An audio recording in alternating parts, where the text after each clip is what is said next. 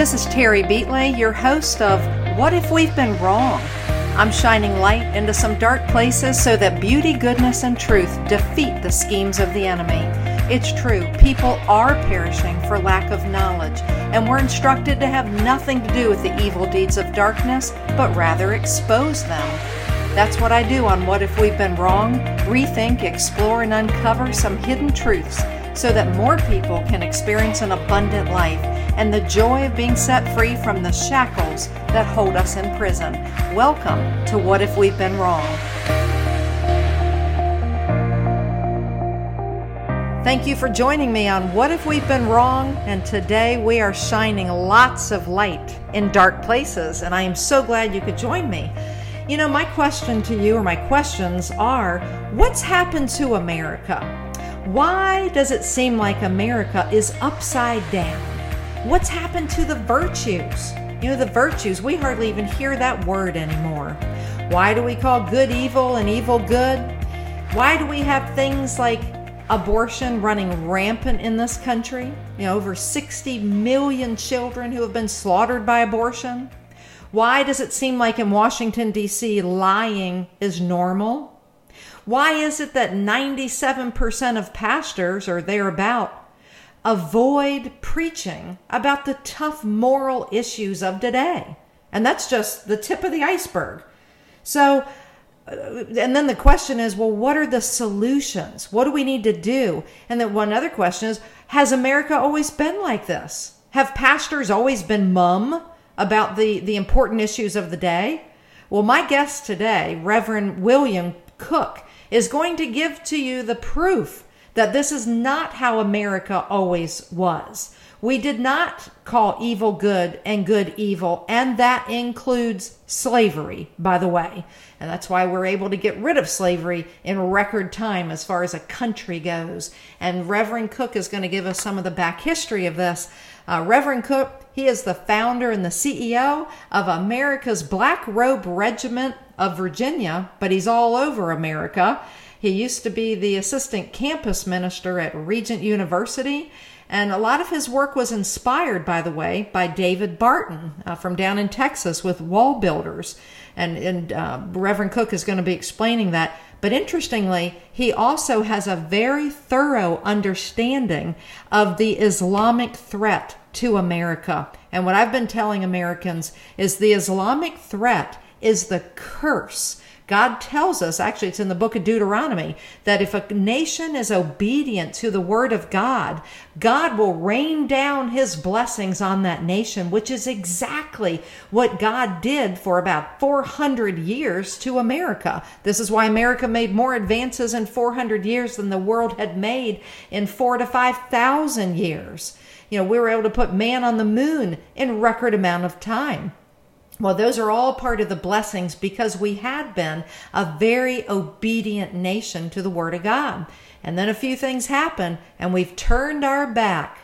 Well, Reverend Cook will be explaining today is the Islamic threat and why that is one of the cursings. So we have a chance to get our nation back in line, return to the Word of God. So Reverend Cook, thank you for being on What If We've Been Wrong? Thank you so much. Terry, it's an honor to be on with you today, and I appreciate the things you shared. I'm sort of you can almost say I'm 250 years late to the Black Robe Regiment in terms of getting involved with that. And really, it was David Barton that inspired me. I went to a Capitol briefing, or a briefing at the U.S. Capitol, where David began to rehearse some of the history of the pulpit of the American Revolution, and I was so inspired by it. And it occurred, I heard that story from him at a time when I was becoming very concerned about the nation. We had a new president, Barack Obama, who seemed to be taking us into tyranny, and I was very concerned for my children's future. My wife and I have 5 children. We have 9 grandchildren now, and I was just very concerned. And normally when you become concerned about something, you ask try to figure out what the solutions are. Well, I heard about the Black Robe Regiment. Something in me clicked, and I thought that is what we need now. We need pastors who will stand up and fight for this country, in a manner of speaking. We're not advocating, pick up weapons and go out and start shooting people, but we're saying this country is worth fighting for. Right. America is worth fighting for. What is the Black Robe Regiment? I think we're making perhaps the assumption that people know what you mean by that. What do you mean by the Black Robe Regiment? Well, the Black Robe Regiment is a reference, is really a derisive British reference to the robes that the clergy during the American Revolution wore. And the reason they were called the Black Regiment, sarcastically, was because the British thought they were responsible for the war, and rightly so, because the clergy had effectively over the years been preaching the political ideology in the founding charters for 25 years before the war began. You could say that the clergy even educated the people we know as the founding fathers. And so all of that preaching, all of that biblical worldview that they taught, it ended up inspiring the American War for Independence, what the British called the Rebellion. And so they wore the preachers wore black robes, and so it was just a reference to their robes. Mm-hmm. Now, tell me, back then, were pastors avoiding preaching on the tough issues of the day back then? Were their sermons just very narrow and feel good and tickle my ears kind of sermons? Can you kind of shed some light on that? Well, Terry, if some of those pastors back then, let's say Jonas Clark, who was involved in Lexington, let's say he came to America now, he would ask the question, what have you done to my country? That's what he would be so shocked at what he would see today. And then he would probably go into the churches and say, are you guys preaching the same thing we preached during the American founding? And he would find that it's nowhere to be heard. There's none of the principles that are being taught by the clergy today. Most clergy are trying to avoid conflict, avoid confrontation. They don't want to say anything that might spook their congregations or cause people to leave. And the clergy of the founding era, they even came to be known as the pulpit of the American Revolution.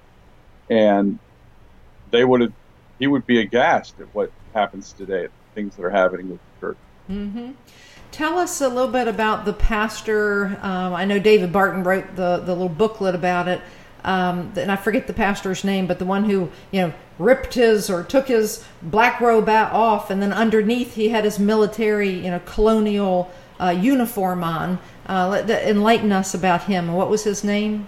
That was Peter Muhlenberg. He was right here in Virginia, up in Woodstock. He was pastoring Lutheran, German-speaking Lutheran churches, mm-hmm. and also English-speaking Church of England church, the official Church of America at the time. And he was also a member of the Virginia House of Burgesses. So that right there blows the whole idea of separation of church and state out of the water. And it was after Lexington, and the colonies were in an uproar over what had happened. There was great indignation among the clergy and the non-clergy too about what the British had done at Lexington. They felt it was an injustice and it was murder. And so he was in Richmond when Patrick Henry gave his liberty or death impassioned plea. And while he was there, George Washington asked him to take a commission in the Continental Army as a colonel. Well, Henry had already taken a commission as a colonel. And so Muhlenberg accepted. He came back to Woodstock. Took him about 6 days to return to his church. The word spread that he would be giving his farewell sermon that coming Sunday, and he went into the pulpit. He preached out of Ecclesiastes chapter 3, verses 1 through 8, which we all know as there's a time for everything. To everything there's a season, a time for every purpose under heaven, a time to be born, a time to die, a time to plant, a time to pluck up that which is planted, and so on. And when he came to the end of that section of Scripture on verse 8, he said in a voice that thundered. He had to say it really loud because people were standing outside the church in the cemetery to hear him because the colonies were electric at that time. And he said, in the language of Holy Writ, there is a time for all things, a time to preach and a time to fight. That time has now come. Now, calling people to fight was one thing. That was radical enough. But he said benediction, took off his robe in the pulpit, and he was in full uniform as a colonel in the Continental Army, had his sword with him in the pulpit, and he came down, he ordered drums to begin beating for recruits at the rear of the church, would you like to go to church on Sunday and have your pastor say it's time to fight and start having a military drummer at the back of the church? That wouldn't go over today, but I'll tell you, the people loved it. And he ended up recruiting 300 men pretty quickly to form the beginnings of the 8th Virginia Regiment, the German regiment, and he went marching off to war with them. Right. And that was just one of that was one of many, many stories of the role that clergy played in the American Revolution. They were at the forefront of it before, during, and after. Right. And what I believe this, of course I couldn't prove it right now, but that takes, of course, leadership on his part. Reverend Cook, I still believe the men are out there. These young men, like the 300 men that probably stepped up to the plate to join his small, little army there, the men are still out there. But what we're lacking is leadership. And so if they never hear it from the pulpit, and of course so many people don't even go to church anymore, but if the pastors would begin preaching, I just want to shake so many of the pastors and say, would you stop fearing? Quit fearing that, oh my gosh, if you start preaching about the tough issues, or if you stop being politically correct, oh my gosh, your church is going to divide in half and you might lose, 30% of your tithing or whatever. It's that man is so full of fear. The pastors are so full of fear. And part of this has to do with that whole tax-exempt status, even though there's not one church in America, and you know it, they have never lost their tax-exempt status. Can you date back where pastors have grown to be so silent due to that whole tax-exempt status? Is that a reason? And then they're full of fear? I think it's a major reason, Terry. Pastors are afraid of having the IRS come down on them. And look, we know nobody's ever been prosecuted for that. We know that there's political sermons are preached and sent into the IRS. There's never been any action against them. And yet, here's what I would say about that. We've seen in this government recently even that we know these people will do the left will do anything to silence righteous preaching. And this whole move towards sodomy and transgenderism, all of that is designed to silence the church. That's right. And so it doesn't matter. God says, preach the whole counsel of God. That's what his word says. Preach everything, every jot and tittle of it. Right. And pastors are holding back from that because they think they have a legal obligation to not preach political sermons. In fact, they have a moral obligation to preach sermons on the political issues of the day. And they won't do that. So you think God is going to give a pass when men stand before him and America has fallen into the abyss and it's directly attributable to a lack of preaching? I don't think they're going to get a pass on that. It's a very serious thing. The church is really presiding over the destruction of the country right now. Right, absolutely. The body of Christ need to be able to speak up. God gives us that spirit of courage, not a spirit of timidity, and we need to stand up for righteousness, and that's righteousness in all different areas. And so what's been your experience as you go around and you educate pastors in various different states and locations? Are you seeing more and more pastors wanting to become bolder? What's been your experience, Bill? I think in every true man of God, there's a desire to be bold and to be fearless and to be a man, and which is what men are called to. We're called to be bold and courageous. And, God even says, be bold and very courageous. We need to be that today. We see our country being destroyed. We're not trying to avoid conflict. We need to run to the battle. Right now, we're in a battle for this country.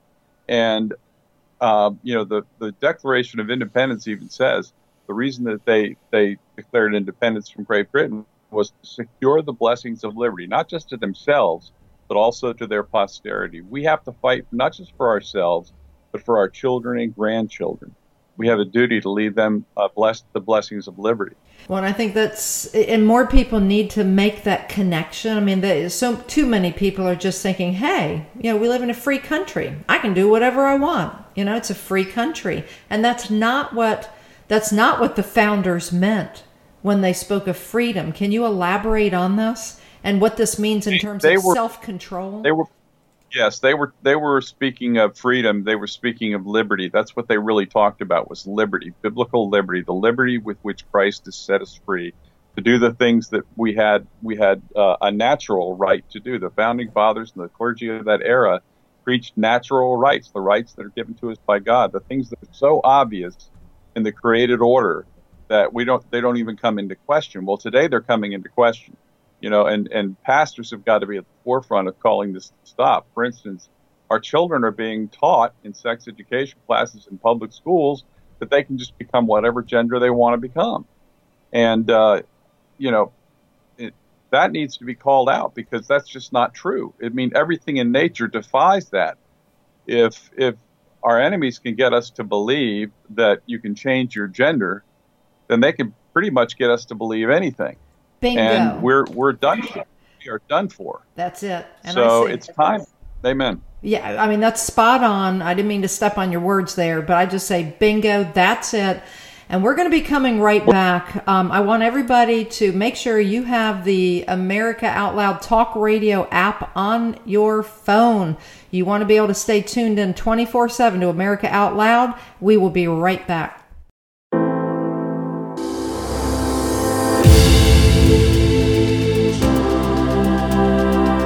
Spreading the out loud truth from sea to shining sea.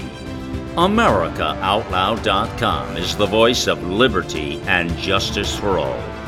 The goal is to deliver a message of truth, inspiration, and hope to the world, to unite people from all backgrounds and beliefs in an effort to advance humanity.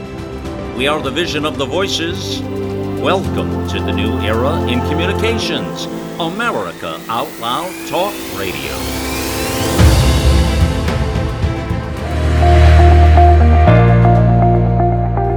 Thanks for joining me again. I'm with Reverend William Cook, and we're talking about before the Black Robe Regiment, but we're going to pivot now over to what the word says. It's the cursings of disobedience. God tells us, what the blessings are going to be, and America experienced those blessings for, good Lord, 400 years. I mean, look what America has accomplished in 400 years, and it's because our laws honored the Lord. We were obedient. Righteousness exalts a nation, and America was exalted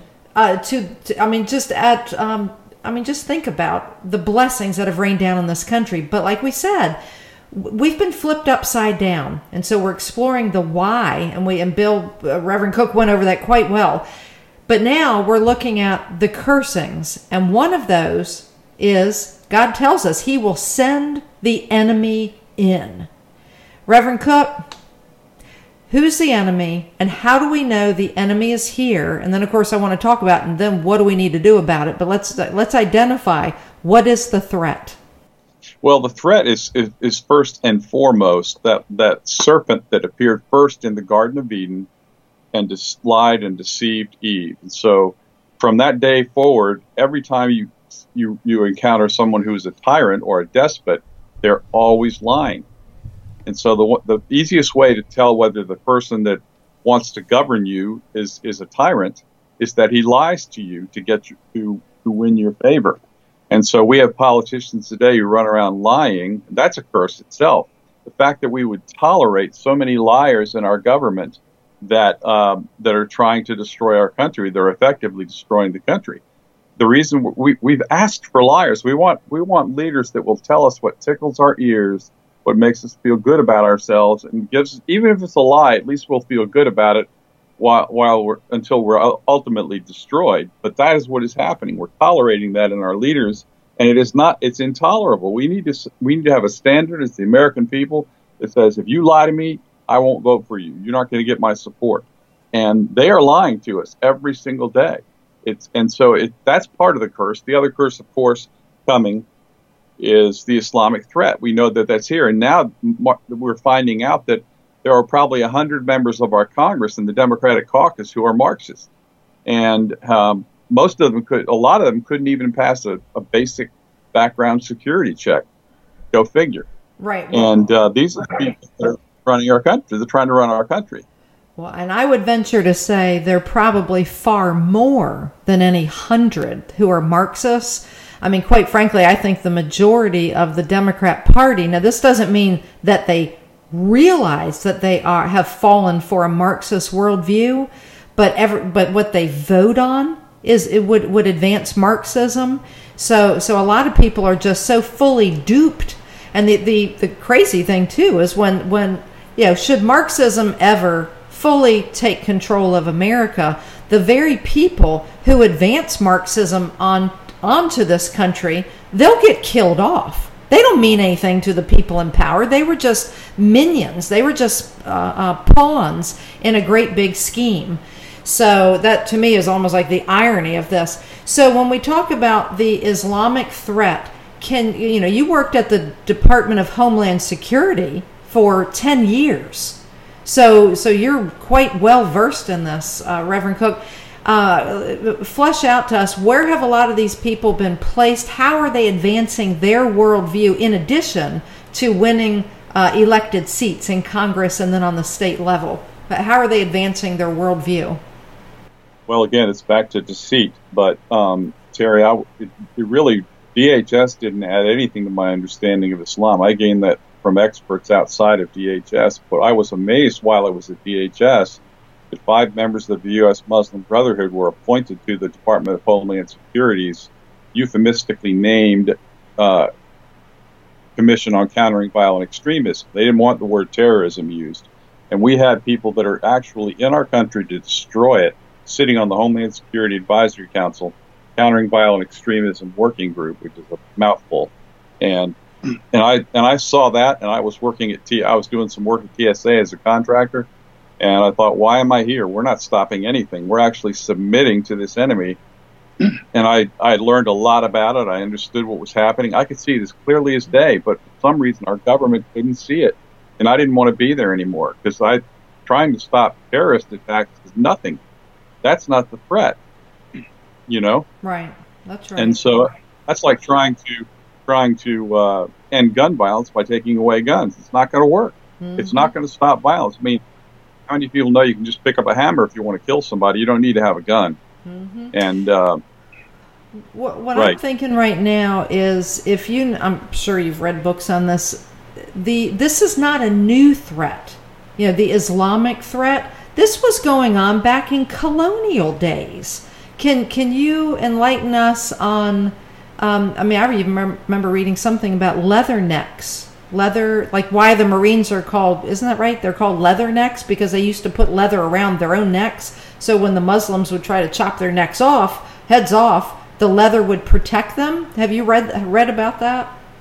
Yeah, there's something about the Islamic worldview under Sharia that just loves to cut people's heads off. I don't know why that is, but I guess it's a sure way of killing someone. Right. And what John Quincy Adams said during when the U.S. was getting involved in dealing with the Barbary pirates who were Muslims, what Quincy said. He's the son of John Adams, grandson, I guess. I'm not sure which one he was. I should know that. But anyway, he said, in the 7th century of the Christian era, a wandering Arab of the lineage of Hagar, the Egyptian, combining the powers of transcendent genius with the preternatural energy of a fanatic and the fraudulent spirit of an impostor, proclaimed himself as a messenger from heaven and spread desolation and delusion over an extensive portion of the earth.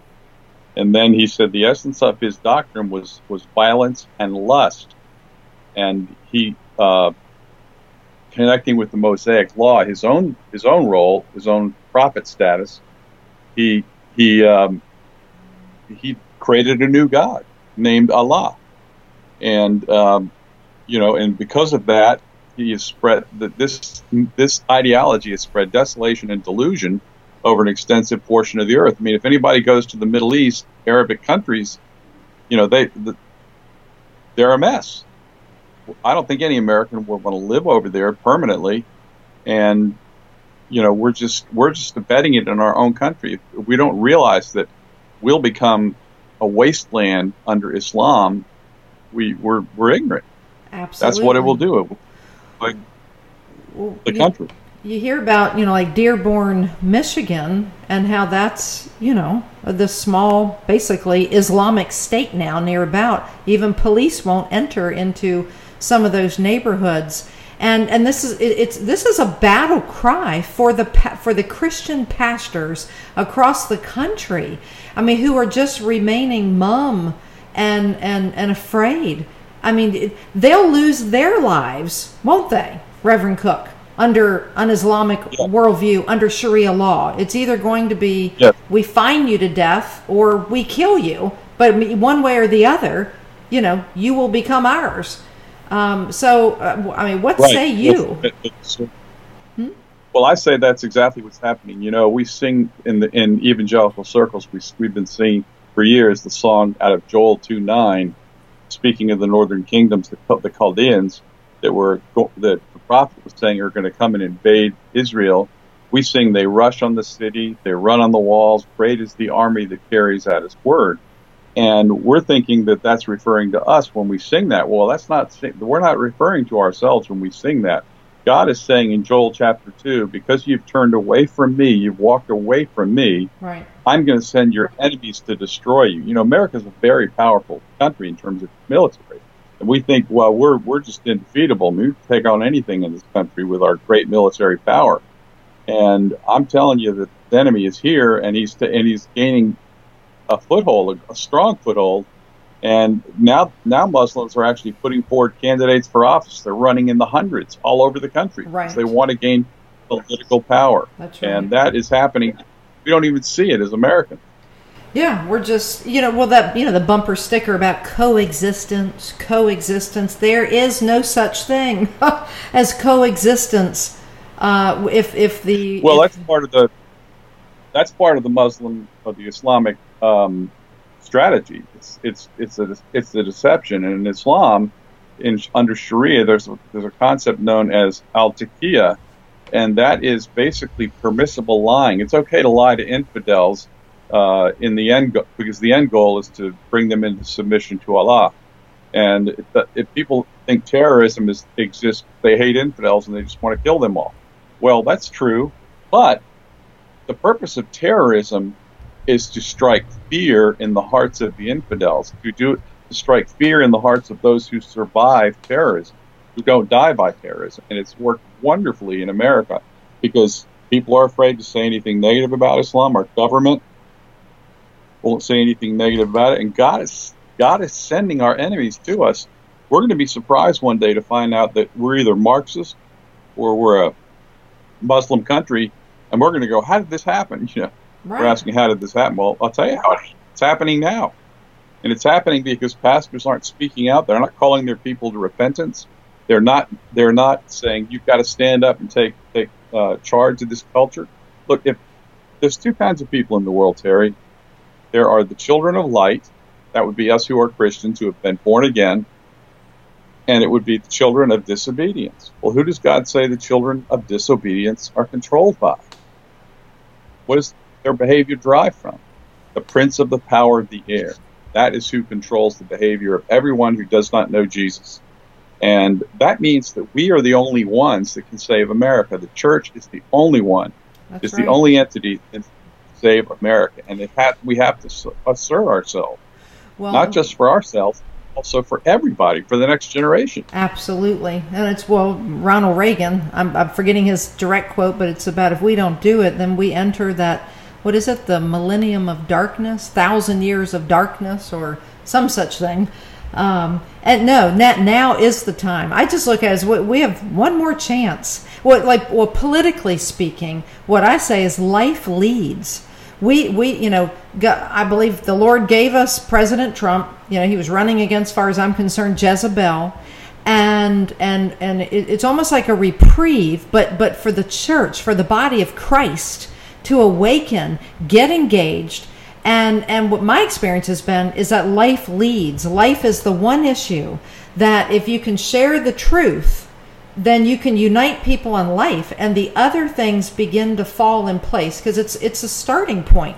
If we, nick our finger, we all run with red blood. There's not black blood or white blood. We run with the same color blood. And so my experience has been the life issue, the abortion/life issue, is actually not something that necessarily divides. I think it's actually something that unites us. And what do I mean by that? When minorities, let's just start there, when particularly Black Americans find out that they've been lied to up one side and down the other about, this abortion is about women's reproductive rights. No, it's not. This was the plan long ago of Planned Parenthood, Margaret Sanger and all this. They wanted the black race minimized or eradicated, and that's why they pushed sterilization and contraception into the minority communities back in the 30s, 40s, 50s. Then when that birth control pill came out, they tried to push that into the minority communities, but it's quite interesting. Black Americans didn't want to take it because I think back then, based on the research, they knew something was up, and it was actually the white middle class America, and the upper class who started taking it. And so the reason I bring this up is my experience has been when you go out and lovingly share this information and more with people, they're like, first they're a little bit shocked, but then when you can provide them with the tools to continue learning about all this, we unite on life. And then another example is Catholics. Most Catholics do not know that the abortion industry back in the late 1960s under the guise of NARAL, Pro-Choice America, this is even before Planned Parenthood had stepped out publicly for a pro-abortion position. It was NARAL that devised a very stealthy propaganda campaign to deceive enough Catholic voters to support pro-abortion candidates, even though for 1900 years the Catholic Church had always, and as it still is absolutely 100% against abortion. So the reason I bring this up is I think, at least based on my experience, the life issue, the very thing that's so near and dear to the God we serve, is so important to him, and because without life we have nothing, right? So life leads. So if enough people can learn how we've been duped and lied to about abortion, that one issue can earn the trust and the ear. So if the body of Christ who gets it can go out and share this information, we can unite on life. So come November 2020, I believe what God's waiting for is for us to show him we want a pro-life America. Because if not, Reverend Cook, he's going to give us exactly what we've been asking for. He'll give us a culture of death. That's what we want. He'll give it to us. Terry, after World War II, new babies were born in America at the rate of 4.24 million new babies to the population every year between 1946 and 1964. And, God's commandment to Adam and Eve was to be fruitful, multiply, and replenish the earth, because he said, and have dominion over it. In the next breath, God says, and have dominion over all that I've made. What nations that have the most babies win. That's just the way it goes. And so America had an incredibly prolific birth rate after the war. We valued children. Can you imagine a nation an America where there's no abortion? It's not even a thought. There was a time when that idea never came into anyone's heart. It wasn't even something people thought about doing. Mm-hmm. It was repugnant, and it wouldn't have happened. But somehow, through I really do believe that abortion is from a Soviet influence operation that it's been foisted upon us. That I think our enemies have wanted us to start killing our unborn so that they can really defeat us, and that's the long-term goal of all this, is to defeat America. The enemy, of course, we know is behind it to destroy us completely. He hates America, and there's a reason he hates America. We've been a prolific gospel missionary sending country for decades, and it's transformed the world. After the Battle of Lexington, if I could tell you a short story, real quick story. Well, actually, Bill, I want you to hold on to that story. We will be right back, and I want all Americans who are listening to this upcoming story, don't go anywhere. We're going to be coming right back. He has an important story you want to know, because this is this is connected to the survival of the United States of America. We'll be right back. Hello, this is Lieutenant Randy Sutton, the host of Blue Lives Radio, the voice of American law enforcement. I am a 34-year police veteran. I am also the founder and CEO of an organization that stands behind injured and disabled law enforcement officers. It is called The Wounded Blue. Our website is thewoundedblue.org. We have produced a film. It is an important film. I urge you to watch it. The film details what happens when a police officer or law enforcement officer is shot or stabbed or beaten or disabled, seriously injured in the line of duty. Most people think they are taken care of medically and financially. The reality may be quite different. It is called The Wounded Blue: Service, Sacrifice, Betrayed. The film is available on Amazon, iTunes, and the Microsoft Store. Think back to the last time you felt healthy and energized. The best times of our lives occur when we're at the peak of our health, sleeping better, full of energy and focus. We know that fades with age, and you might be feeling the effects of aging as low energy and poor sleep. But it doesn't have to be that way. There haven't been any nutrition systems designed to rejuvenate our bodies as we get older until now. Healthy Cell Pro is the only multi-nutrient system that impacts the building block of your body, the cell. Created by anti-aging expert and Nobel Prize nominee, Dr. Vincent Giampapa, award-winning Healthy Cell Pro cuts through the complexity of nutrition supplements by simply giving you the purest ingredients, filling dietary gaps to nourish your cells and enhance your quality of life for optimal performance. Visit healthycell.com and use code OUTLOUD for an exclusive discount, or call 844-869-9958.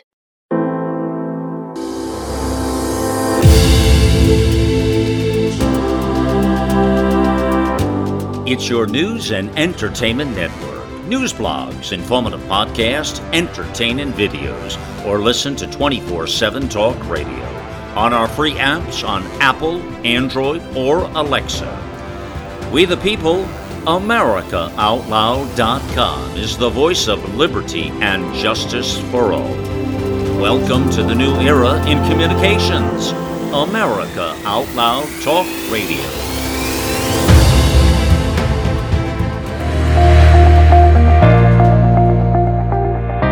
All right, you're back with Terry Beatley and Reverend William Cook, and you were just getting ready to tell us an important story. I'd like to dive right back into that. Sure, I'm happy to tell it. It's a very inspiring story. It's about the pastor of the church in Lexington. His name was Jonas Clark. Now, Jonas was a brilliant man. He wrote all the regional state government papers in that region, and he was very active in local and state politics. And he was a true patriot. His home was a stopping place and a place of refreshment for some of the founding fathers. Sam Adams and John Hancock were staying at his home the night that Paul Revere came into town, and they would often come to Clark's home when they couldn't find a safe place to stay in Boston because the British were quartered there. So Revere rides into town, and he notifies. He goes first to the parsonage of Jonas Clark, and he tells him, and he tells the two founding fathers, John Hancock and Sam Adams, who were also patriots, that the British are coming. They're coming to seize your weapon stores. And by the way, they've been told not to return without the headless bodies of John Hancock and Sam Adams. Well, one of the two turned to Jonas Clark, who's there, and said, "Sir, will your people fight?" And Clark said, "I have prepared them for this very hour." Jonas Clark, "I prepared the militia to fight." The next day, when the battle began to unfold, first of all, Clark went out at 2 a.m. to meet the militia on Lexington Green. They began to assemble around 1 a.m.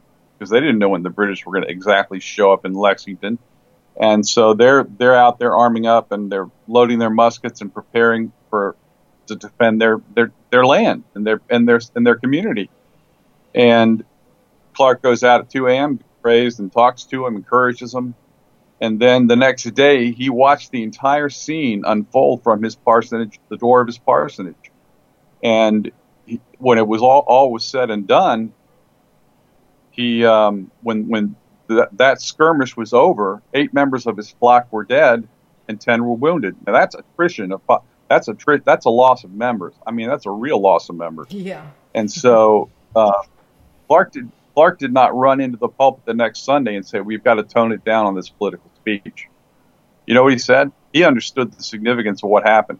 He said, from this date shall resound the liberty of the world.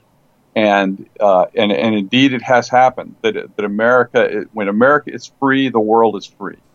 When America is strong, the world is free. And so that's what he said. And Samuel Adams said, he's on the day of the battle, oh, what a glorious morning this is. He knew that this conflict was going to result in a much bigger goal being achieved, liberty from British tyranny. And so these are some of the most inspiring stories you will ever hear about America. Right. And that's not taught in our public schools. The idea that there was a clergyman right there, I mean, that was the lawn of his church, Lexington Green. We call it Lexington Green. It was right there at the lawn of his church that this battle unfolded. And well, to me, Bill, the battle is now. It's not so much, the shooting and all of that. It's when I think of the transgender transvestites, whatever they're called, and they're going into the public libraries, and they are indoctrinating little preschoolers into gender confusion. That's the battlefield of today. And to me, I've done a whole show on this before, and I think, where are the fathers, the men, the local men? That's a battle right in their own communities. Where are the pastors? They should all be leading the fight against this at the local community libraries, where their local tax money.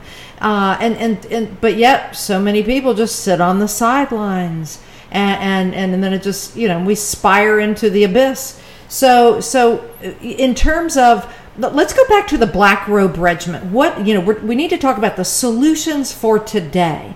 What are you doing as the CEO of the Black Robe Regiment across the country? Walk us through. What are the pastors learning? How do you mobilize them? How do you encourage them? What are they learning? I'd be happy to tell you that. Here's what our goal is. Our goal is to establish a company of pastors or an association, call it what you will, who basically take responsibility for their local community. And that would be, we want to establish a clergy organization that's fighting for America in every legislative district in the country. And we want these guys to assert themselves in the body politic. Mm-hmm. This thing with this transgenderism perversion, there should be absolute outrage coming out of the church. Yeah. Again, it goes back to the Joel 2 passage. We don't think it's going to affect us. It doesn't affect me and my kids, so I'm not going to get involved. Well, guess what? You're swimming in this society, and if this society falls apart and gets destroyed, then the church undergoes persecution, and you're going to be destroyed, and your churches. You think you've got a church today of 3,000 members? Guess what? It can all be gone tomorrow. And so we shouldn't be concerned about keeping a big church going. We should be concerned about keeping the culture that has given us the church of 3,000 people. We're losing that, and we're calling pastors to battle, and we teach pastors. Look, you've got to preach an election sermon before every election. You've got to begin addressing a biblical worldview from your pulpits, which deals with every area of life, a biblical perspective on every area of life. And we're standing up an army across America. This last year, we educated 400 pastors in Virginia who came to one of our summits, and we told them these things. We talked about the history of the pulpit, and we also challenged them to make a commitment, and many of them did. We're sort of like, we're the spiritual Marines in a way. We're just saying, we just want a few. If you don't want to be part of this, that's fine. Go home, and close your doors, lock your windows, and be safe, and we'll take care of you. Because we're going to stand up and fight for America. We think America's worth fighting for. We don't want to see this country go down the tubes. And so we're raising up an army. We're doing it in Virginia. Yesterday, I had a phone call with several pastors from different states who have contacted me and said, hey, we want to do something in our state. So we began to talk about that, and we're getting rolling on that. We're Michigan, New Hampshire, Tennessee, California. Those were all on the phone yesterday. We had a great call, inspiring. But I think one of the key things, though, are the pastor. It's more than just preach a fiery sermon from the pulpit, because if that message doesn't go beyond the four walls of that church, that's what they're. I mean, I was going to say, well, that's what the enemy's been used to, but I mean, now we're down to like only 3% of pastors who are even willing to preach that kind of fiery sermon. But we have to build up the grassroots mobilization to be able to bring the love and the light of Jesus Christ right into communities who never hear about the love of Christ, who never hear about the truth behind a lot of these moral issues of today. My experience has been is that when you go into these communities and you love these people with the truth, you show them the voting records of the people down at the state legislature and how they've been voting against parental rights. They've been voting for the abortion industry. They've been voting against teaching abstinence to high schoolers. Oh, but they teach sodomy to high schoolers. When they find out that the school system is now set up and it can give birth control contraception shots, like shots in the arm, to minor girls at the public school. See, the problem is you've got the four walls of the church and a pastor who might be able to preach. You know, maybe he's got the backbone to preach what needs to happen, but he's got to train the flock. They've got to have a battle plan to go out onto the ground and connect people and draw those people into the church for continued education. I think that's a key thing. And this is when then we can begin multiplying, because just like you said, you need the trained people in every legislative district. I think we need a trained person in every single voting precinct across America. And then we can actually begin to measure how people's hearts and minds are changing. And I speak this with such conviction because I tried it in Virginia. We tried it, and it proved worthy. I had minority people in a certain district in Virginia weeping at their door when I shared with them, look, your senator who's been here for 28 years, he's a 28-year incumbent.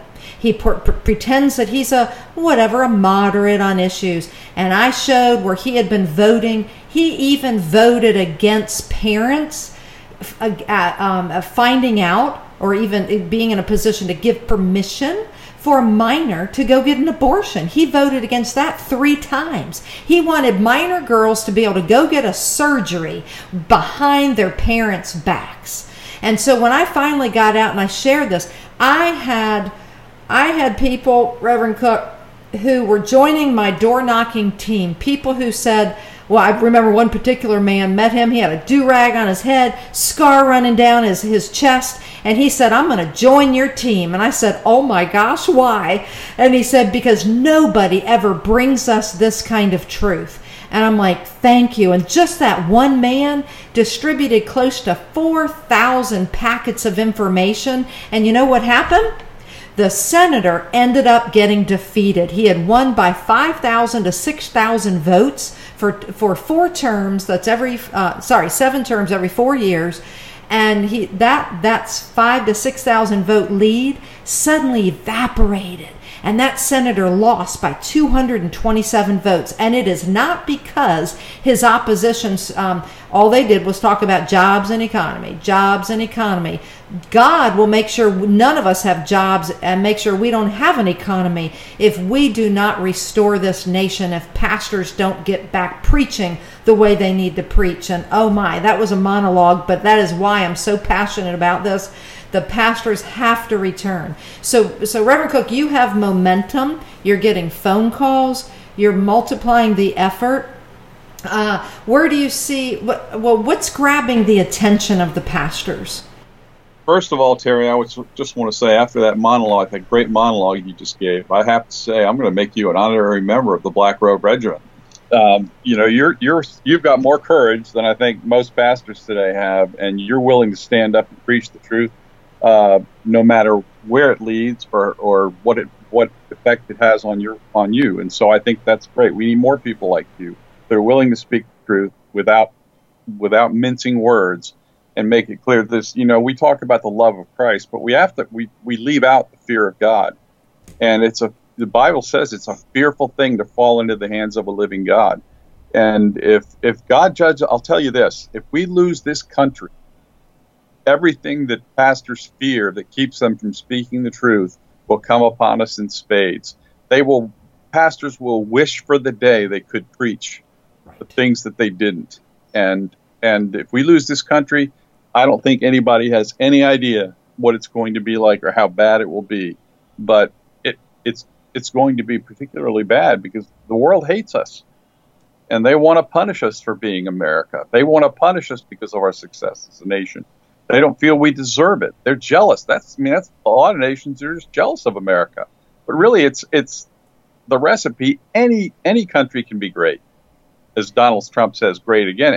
Any country can become great if they'll simply give themselves to biblical morality, and if the clergy will take leadership and lead the flock of God in righteousness. Right. We need to restore righteousness in our government, and that's critical. Righteousness, ethics. I finally have wrapped my head around this. When you think about all these big companies like WorldCom, and I'm forgetting the names, but the ones that completely, went bankrupt and they're gone because they were so riddled with corruption. And the reality is, the big schools, Princeton and all that, they used to be Bible based. Now they're not. So they're pumping out all these MBA graduates that if they did not know the Word of God before and surrender their lives to Jesus Christ, so if they make it through grad school, they don't know Jesus, and they've never been taught ethics, because it's hard to understand ethics if it's not rooted in a biblical worldview. Then they go out and they work their ways up in these companies, and they have no concept. So lying, corruption, greed, all the things that are sinful nature. That's why all these companies went belly up. Like Bernie, what's his name? Bernie prison right now.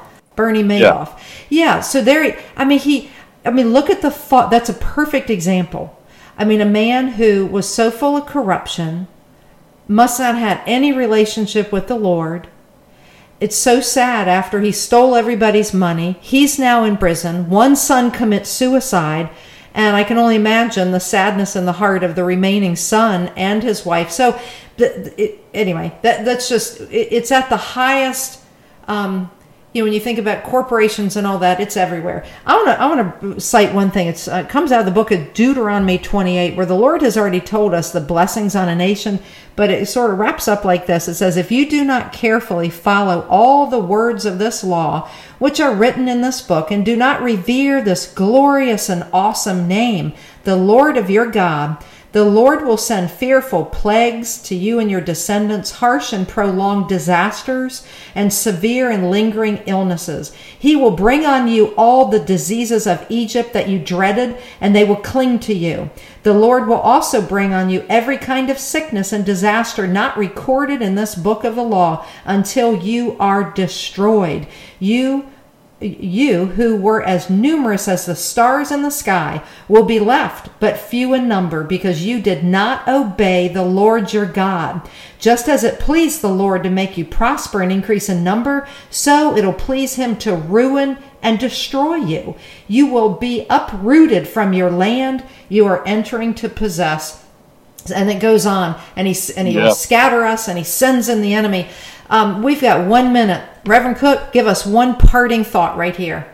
I would say, Terry, if somebody's listening to this call, particularly pastors, and you want to get involved and you want to do something about what's happening in this country, get in touch with me. My email is REV, that's the abbreviation for Reverend, REV at blackroberegiment.us.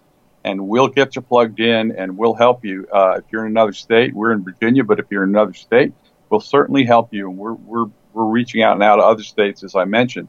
We want this is a glorious moment for the church. We can win this culture back if we will, but put ourselves out there and do it. I really believe this country can be saved.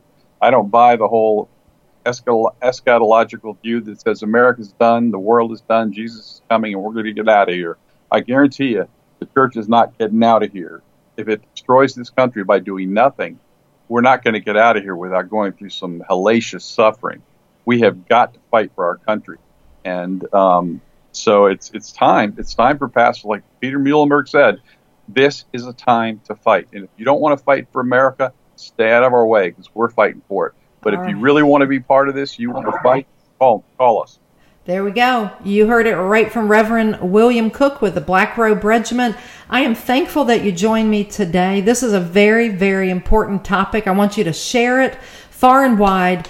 Put on your fighting boots. It is time to step up to the plate. Love people with the truth.